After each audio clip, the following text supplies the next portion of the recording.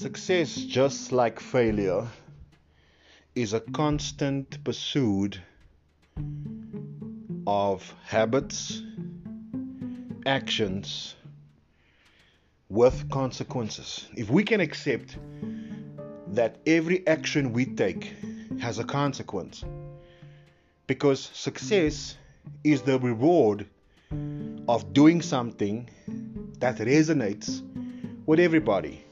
If everybody likes a song, the song becomes popular.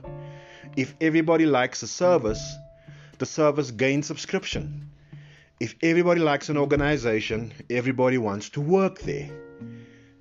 So success is the continued pursuit of something that serves everybody else. At the heart of failure is